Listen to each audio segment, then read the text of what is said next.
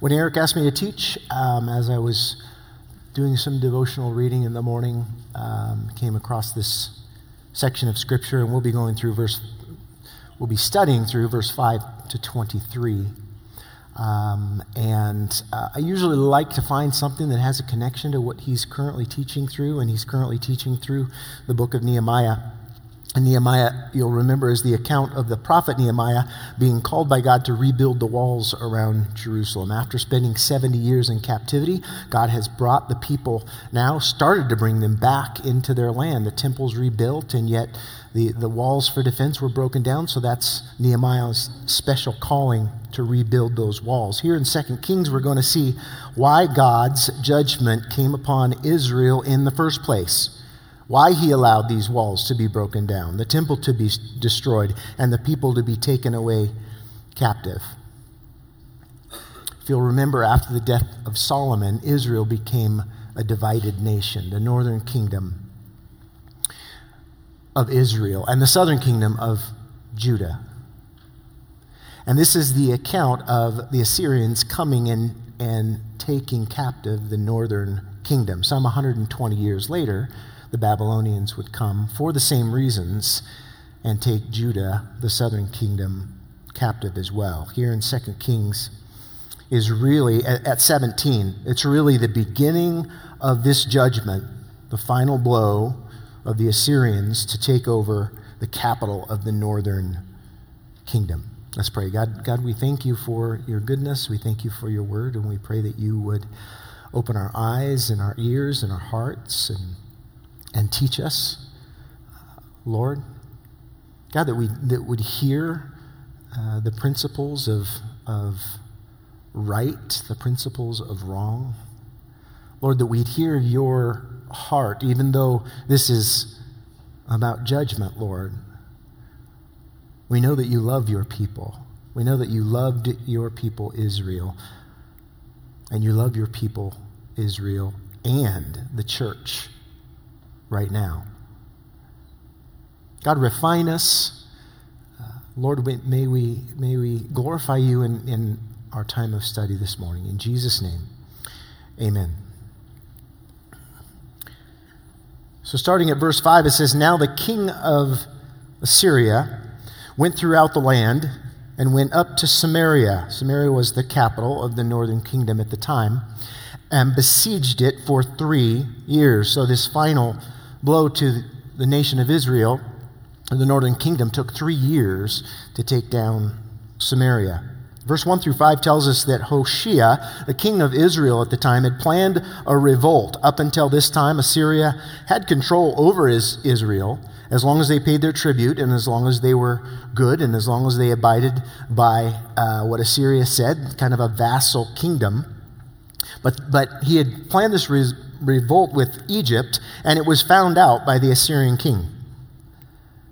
And this is what prompted, by God's judgment as well, Assyrians to go ahead and remove them from their capital city and take them into captivity. Look at verse 6. "In the 9th year of Hoshea, king of Assyria, the king of Assyria took Samaria and carried Israel away to Assyria and placed them in Halah by the harbor, the river Gozan, and in the city of the Medes. They conquered them and dispersed them." This was something that the Assyrians were known for. Now, we have archaeological evidence of this very thing that happened. Shalmaneser was the king, and Sargom II had just taken over during this time. And it was Sargom II who actually took them into captivity, who actually destroyed the city and took them away captive. And we actually have the annals, some of the annals of Sargom II, or his history, literally written in stone tablets. They're not totally complete, but here's a segment of them during this time that talks about this time. It says, "At the beginning of my royal rule, a few words missing, the town of Samarians, I besieged, conquered," 2 lines are missing in the tablet, "for the God who let me achieve my triumph, I led away as prisoners 27,290 inhabitants of it, and equipped from among them 50 chariots for my royal corps. The town I rebuilt better than was before, and settled therein people from countries I had conquered. I placed an officer of mine as governor over them, and imposed a tribute, as is customary for the Assyrian citizens. Archaeology in the Middle East, over and over again, year after year, proves your historical, biblical account. We actually have a handbook. It's called Hallie's Bible Handbook, and I think we still have some of them back at our little kiosk. If you'd like to get one here, you can probably still get it off of Amazon. It's called Hallie's Bible Handbook. And you'll note as you go through the Old Testament especially, he puts in little notes where it says archaeological note. And it will take you to some of the things that they found that indeed confirm your biblical historical account, especially from the Old Testament. And when you're reading the Old Testament, it's a good little resource to have as you're reading through the Old Testament. So why would God let this people be judged and overtaken by a pagan nation? The rest of our text this morning really details that out. It details that out. Now, don't misunderstand. God loves, and God has grace, and God wants to restore. That's what we're going through in Nehemiah, right? But there is a time when God has to make really hard decisions. Every parent of every teenager gets that, right? Verse 7, for so it was that the children of Israel had sinned against the Lord their God, who had brought them up out of the land of Egypt, from under the hand of Pharaoh, king of Egypt. And they had feared other gods, and had walked in the statutes of the nations, whom the Lord had cast out from before the children of Israel, and the kings of Israel, which they had made. So two things here. They walked after these nations that God had removed those nations for this very sin. And then he says also the kings of Israel adopted this. We'll see more on that later. God's chosen people that he had brought from slavery into the promised land, specifically asked them, wipe these nations out. I am bringing judgment on them so that they don't infect you, so that you are not tempted to do the same things that they were doing and have the same fate as them. Now in Deuteronomy, long before this, Moses had written this command from the Lord and this warning about this very same thing. Deuteronomy 12:29 through 30. You don't have to turn there, I'll read it. You can jot it down. When the Lord your God cuts off from before you the nations which you go to dispossess, and you displace them and dwell in their land, take heed to yourselves that you are not ensnared to follow them after they are destroyed from before you, that you do not inquire after their gods, saying, how did these nations serve their gods? I also will do likewise. Bad idea. God says, don't do that. Don't inquire about what they did. Don't think in your minds that you might want to do what they did. Don't tell yourself, hey, self, this sounds like a good idea. Don't do it, God said. When my kids were younger, and even now, my son is 17, and not too long ago, I had this conversation with him, and over the years, it goes something like this. Hey, your friends are good. You have good friends. But one day, one of your friends is going to have a bad idea. And your friend's going to come to you with this really good, bad idea. And say, hey, let's do this bad idea. And so you have to prepare yourself right now for that day. Because that friend might be your best friend.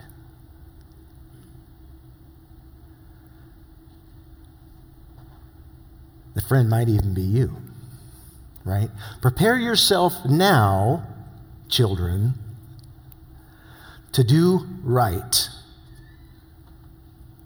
and you won't do wrong. God prepared them. He warned them through Moses that doing these things was a bad idea. Yet, every one of the northern kingdom's kings did evil. Every one of them. And most of the southern kingdom kings walked and allowed the people to serve these other gods. Look at verse 9. Also, the children of Israel secretly did against the Lord their God things that were not right. Notice he says children. These are adults he's talking about. Were the children of the Lord. And notice secondly, he says secretly. You know how kids will think they're doing something secret, keeping it from their parents? But you pretty much know the whole time. And if you don't, you're probably going to find out sooner or later, right?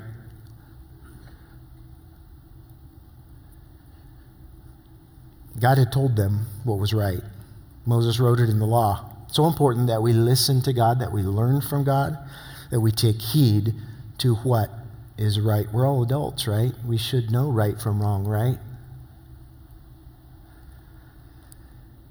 Right is not something God lets us make up for ourselves. Right is something God has defined by His actions, His Word, and His Holy Spirit. Right is something God has defined by His actions, His Word, and His Holy Spirit. Probably lots of other ways as well, but those are three that I'll point out and give you some scriptures. By His actions, 1 Peter 1 and 15. But as He who called you is holy, righteous, you also be holy in all your conduct. Be right in all your conduct, because God Himself is right, always. That's what righteousness is, right? Righteousness is being right before God and before all men. He's defined right by His Word, the Bible. Hebrews 4 and 12, for the word of God is living and powerful and sharper than any two-edged sword, piercing even to the division of the soul and the spirit and the joints and the marrow, and is a discerner of the thoughts and intents of the heart. God knows when your thoughts are right or wrong. He knows when your intents are right or wrong. And He's defined it. In 2 Timothy 3 and 16, it says, all Scripture is given by inspiration of God. All of it. And is profitable for doctrine, so that you might understand God. For reproof, that when you need to be rebuked, the Word of God will rebuke you. For correction, for when you need to be corrected, the Word of God will correct you. And listen to this, an instruction in righteousness. It will teach you right. And it will teach you rightness, how to be right before God and right before all men. God has defined right by His Holy Spirit. Jesus, speaking to His disciples about the Holy Spirit, in John 16 and 13 said, however, when the Holy Spirit of truth has come, He will guide you into all truth, all righteousness, all rightness. Everything that's true is right. So by His Holy Spirit, we can be led in doing what's right. If you're wondering today, is this right? Is this thing that I'm thinking about right? I'm not sure. Today, Satan and our world likes to confuse so many things. It likes to make things so much more complicated than this. And if you'd like to make it more complicated than this as a Christian, you can, but then all you'll do is just worry and fret and try to figure it out, and then you'll get to that point where you have to do what? Ask God. Search His Word for answers, and search His Holy Spirit. Why we can't do that first is a little bit of a mystery, but we have this thing called flesh. We have this thing called the world that we live in. It can cloud that. It can make it a whole lot more difficult. You got a difficult marriage, you got a difficult situation at home, you got a difficult situation anywhere. You got a difficult situation in your heart and your mind and your soul and your own awareness of who the heck you are. Pray to God, ask Him, search His Word, read the Bible. If you need to, talk to someone who knows the Bible really well and ask the Holy Spirit to show you. And I guarantee you'll figure it out. The Word of God actually promises that. We have all things we need for life and godliness through Him who loved us by glory and virtue and who saved us by glory and virtue, Jesus Christ. By knowing Jesus Christ, by knowing God, by knowing His Word, by listening to His Holy Spirit, you have everything you need. Everything you need, the Bible says. Right. Verse 9, also the children of Israel secretly did against the Lord their God things that were not right, and they built for themselves high places in all their cities, from watchtower to fortified city. High places were places of worship for the gods of the Amorites, the Hivites, the Canaanites, and all the other ites and the pagan nations. Even Solomon in all of his wisdom almost can be accredited for starting this thing, because he did what kings were not supposed to do. He multiplied wives to himself. He married pagan wives, and he ended up himself building altars and temples to these foreign gods. Look at verse 10. They set up for themselves sacred pillars and wooden images on every high hill and under every green tree. Notice that they set up this worship of other gods all around. And pagan worship was centered on Mother Earth. Hence, on every high hill and under every green tree. The worship of the creature in creation rather than the Creator God. The Baal gods were gods of rain, the sun, the moon, the stars, the host of heaven, fertility, fire, animals, war, storms, weather. And they were believed to have influence all over each of these for a successful life, for healthy children and lots of children, for rain when you needed it for the crops, and everything that God has done and created. You see, they were worshiping the created thing. Romans, Paul deals with this in 1:22 through 25. He says, professing to be wise, they became fools, changed the glory of an incorruptible God into the image made like corruptible man, and birds and four-footed animals and creeping things. Therefore God also gave them up to uncleanness in the lusts of their hearts, to dishonor their bodies among themselves, who exchanged the truth of God, what is right, for a lie. Exchanged the truth of God, which is right, for the lie, which is wrong. Which is wrong. Look at verse 11. There they burned incense on all the high places, like the nations whom the Lord had carried away before them. And they did wicked things, wrong things, really bad ideas, to provoke the Lord to anger. For they served idols, of which the Lord had said to them, you shall not do this thing. They did wicked, wrong things. Idol worship resulted always in wicked actions before the Lord. Write this down, jot it down, take note, text it to yourself. Our actions reveal who or what we worship. Our actions reveal who or what we worship. If you're wondering if something is wicked or not, or wrong or not, and you're wrestling, is this thing that I'm being pulled into, or this thing that I'm doing, is it wrong? Is it wrong? Ask God, search His Word, listen to His Holy Spirit. You see, the same practices that lead us to right will lead us away from wrong. We go to the same place for truth. We go to the same place for wisdom. We go to the same place for what is right and what is wrong.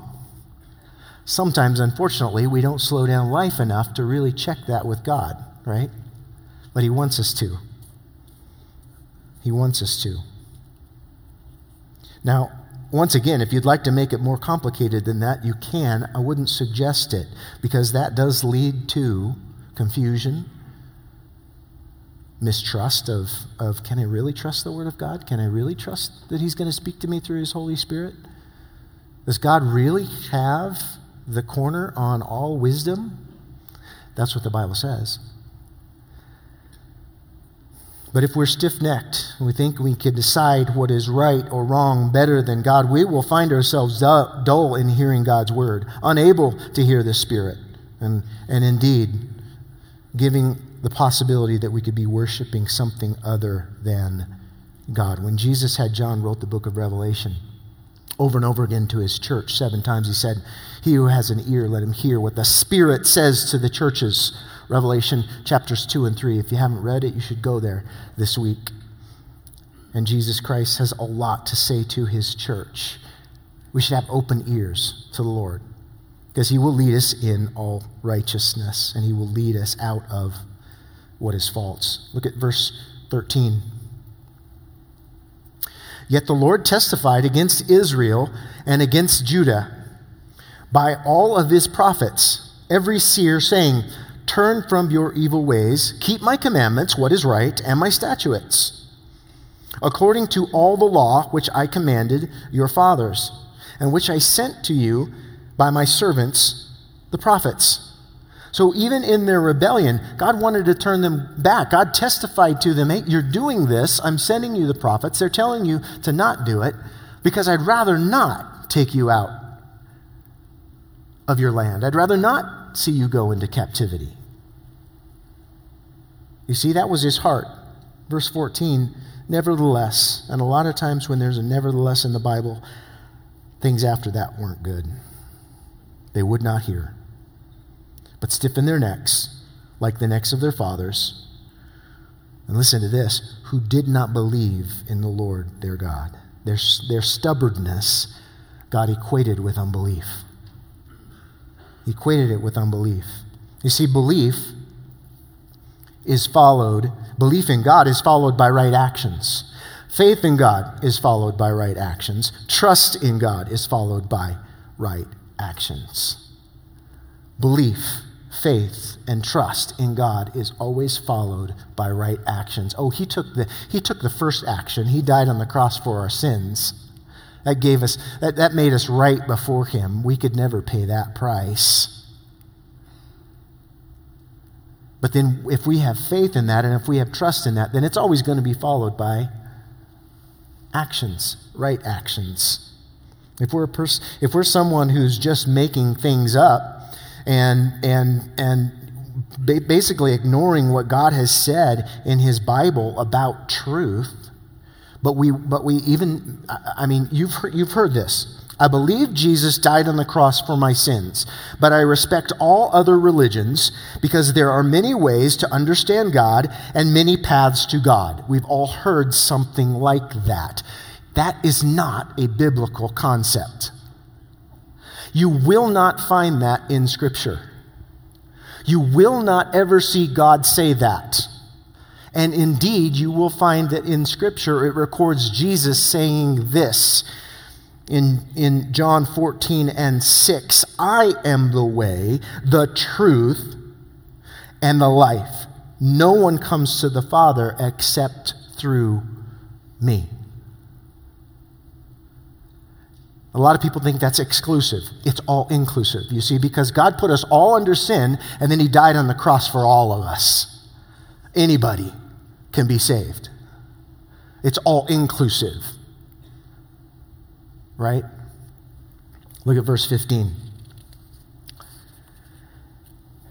"And they rejected His statutes and His covenant that He had made with their fathers, and His testimonies, which He had testified against them. They followed idols, became idolaters, and went after the nations who were all around them."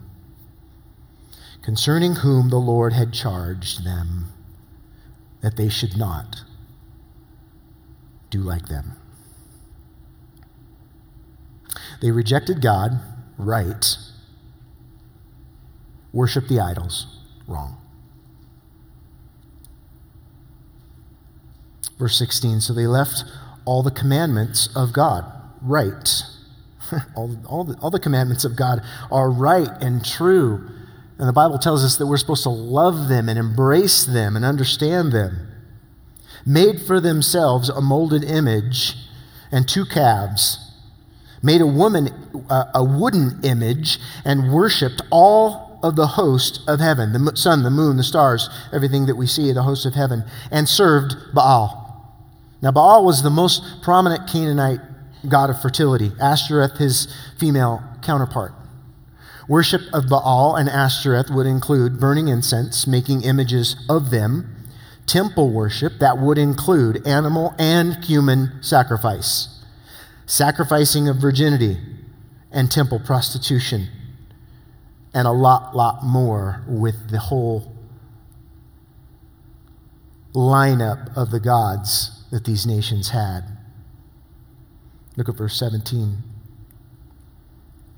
And they caused their sons and daughters to pass through the fire, practiced witchcraft, soothsaying, sold themselves to do evil in the sight of the Lord, to provoke him to anger. Sold themselves. The Bible says that my people Israel gave themselves completely to do wrong.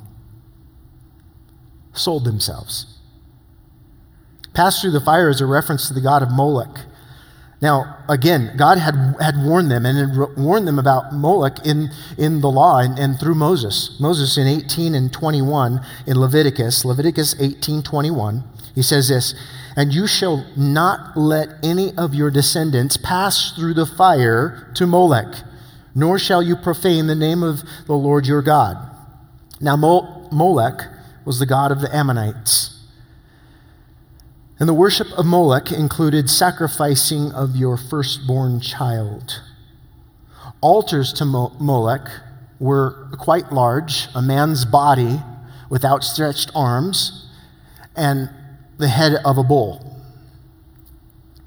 And sometimes they would have a place where you could start a fire underneath this altar and get it really, really hot. And then the child that was given was burned alive, perhaps in the outstretched arms or the fire itself.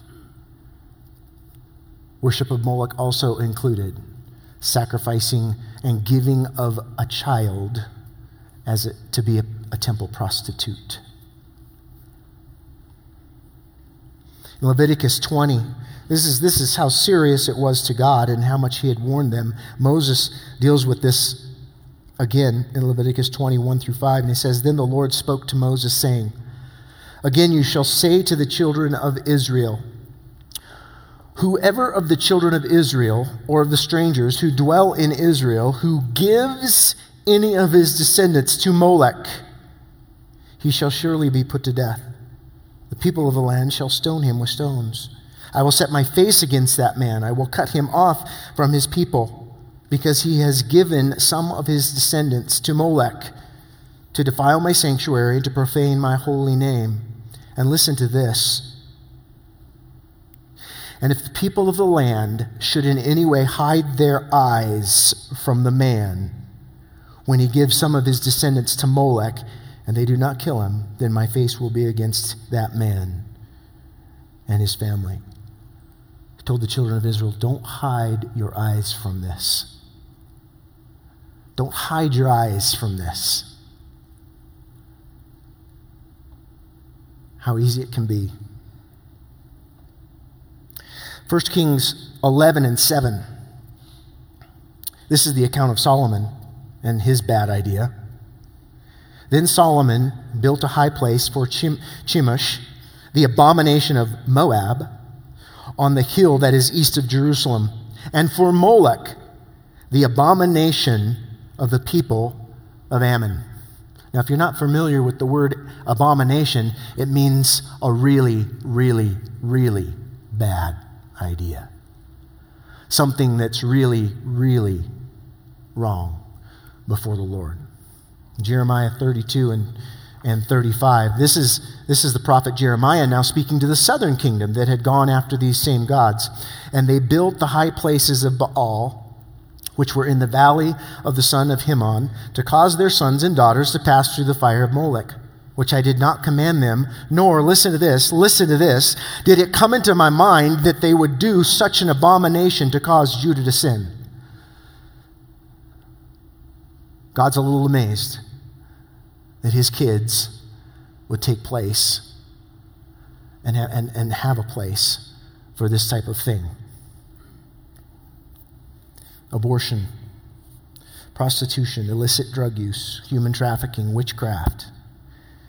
These are all modern day ways to worship self, to worship pleasure, to worship convenience. We're more sophisticated than calling it worshiping of gods. But in action, is it not the same exact thing? Same exact things in action. People want to refer to God as an angry God. The God of the Bible as an angry God. God's heart is broken. God died on the cross for this sin, to redeem this sin. And yeah, he got angry. Dads, someone's trying to take your children into slavery or human trafficking. You're going to get a little mad. Moms, someone's going to take your little boy and try to get him hooked on meth. Or even, and this is a thing today, we all know it, the human sacrifice of suicide. You're going to get a little upset. We have those emotions. God has those emotions about his kids. Right? Yes, God gets angry at these. And I hope that we will enter into God's emotion of being grieved, of being heartbroken, of wanting himself to die for this. You know? When you see your kids, I don't want to see them go through that pain. I'd rather go through it for them.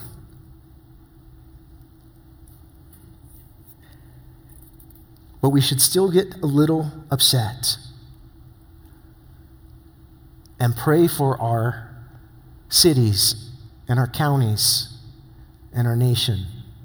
Because here in conservative El Paso County, you can practice witchcraft, visit a psychic, find human trafficking and prostitution, buy all kinds of any kind of illegal drug, have an abortion for the sake of convenience. That's right here.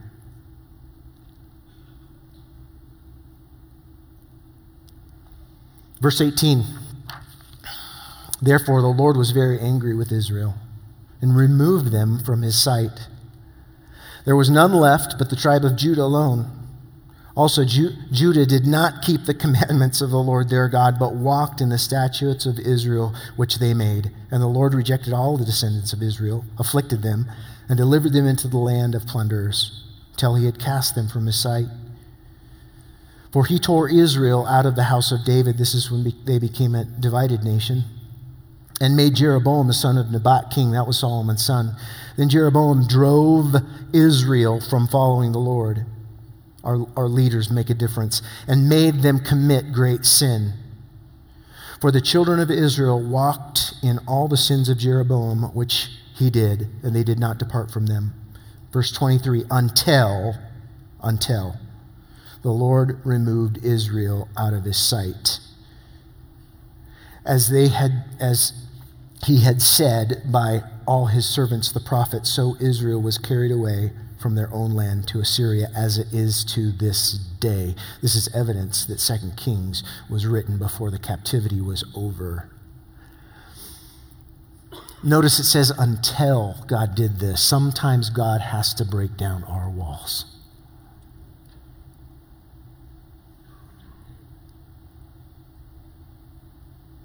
And yes, God doesn't like it when we do these things. He certainly doesn't like it when he sees this nation that he birthed go away from these things. And yet, what are we as Christians to do? Well, number one, we keep ourselves from this, right? We should press into knowing what's right and to what's wrong and to walk in it and keep our hearts soft toward our city and our state and our nation. Otherwise, we will get angry ourselves in an unrighteous way. We'll get cynical and we'll just kind of get used to it. And forget that here in El Paso County, all that's going on next week. But we can pray and we can press in and we can expect God to use us in someone's life to pull them out of the fire.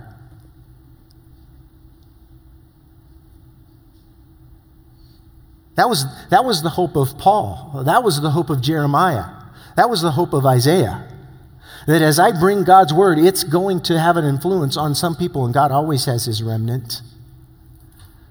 God always has those who, even though Daniel went into captivity, and yet he kept himself unsoiled from the world.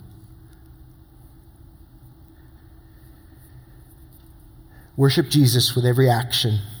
Worship Jesus with every thought. Worship Jesus with every word and every voice. Let's pray. God, we thank you for your word. Lord, when your word is tough to hear and to take in, I pray that each and every person here, God, would be able to receive it from you.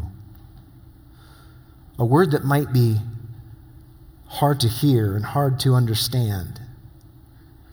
Lord, help us to know how much you love your people. Lord, help us to understand better the gospel. That, Lord, you wanted to pay this price for your creation, for your children, and you did. God, we thank you. God, as we move into a season of celebrating your life, your death, and your resurrection, Lord, help us to see it anew this year. Help us to see it, Lord, for every person that we come across. Lord, help us to see it again for ourselves. The depth of love to die for such things and to take our place. God, we thank you and we praise you. And we ask it in Jesus' name. Amen.